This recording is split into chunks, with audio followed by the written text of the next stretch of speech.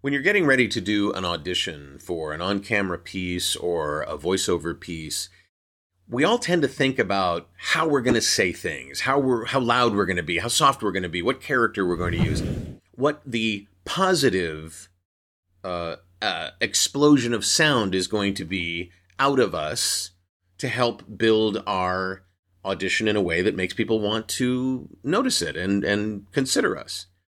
And we often forget what a terrific tool silence can be. Well, we're going to take a look at that in this episode of the VO Heroes podcast.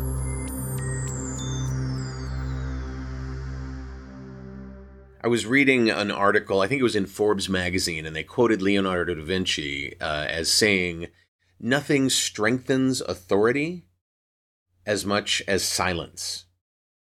And when you think about all of the blustery politicians and leaders and influencers on social media and celebrities that scream all the time that, you know, they're saying, look at me, with all the stuff that they say and how loud they are, you wonder why they don't take advantage of that notion of doing something that is unexpected, that notion of letting something land and taking advantage by using silence.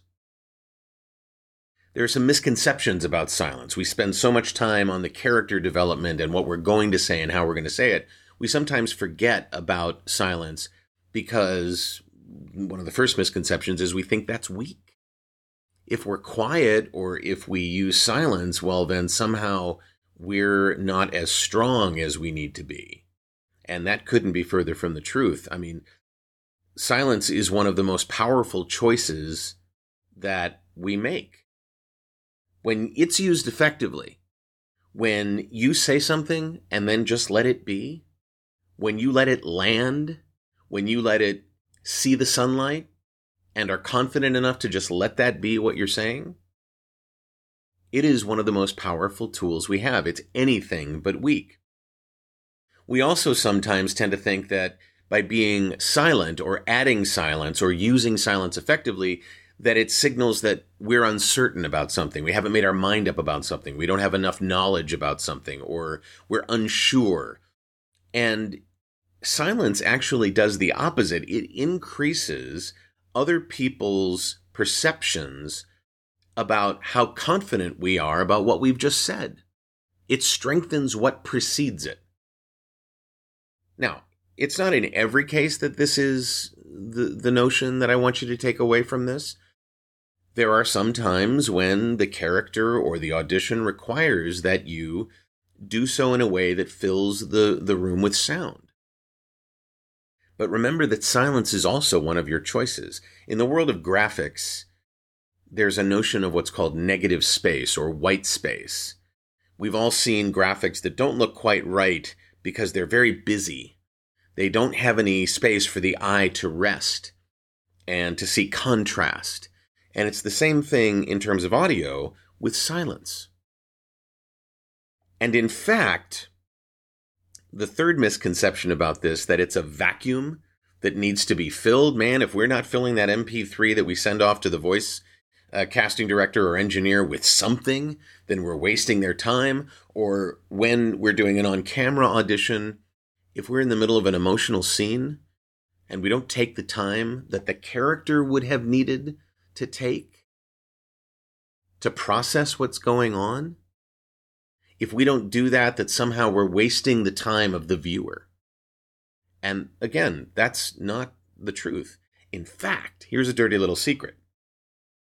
If you use silence effectively, if you use it appropriately where it needs to be used and consider it as an option, and you just say something, make a statement, and let it land. I used to love you, but I don't anymore. Now, some people would want to fill that in with, I'm sorry, I don't mean to make you sad, I'm sorry, but just letting it land. People who are watching your performance or listening to your performance, they'll notice the silence and they'll stop what they're doing and lean forward. If anything, it will increase their attention. And I say this because I hear a lot of people rushing to fill that vacuum, rushing to fill that void, so that they maintain the attention of the listener or the viewer. And in many cases, it's just not necessary. The judicious use of silence is one of the most powerful tools you can ever use. Instead of weakening your statement with additional,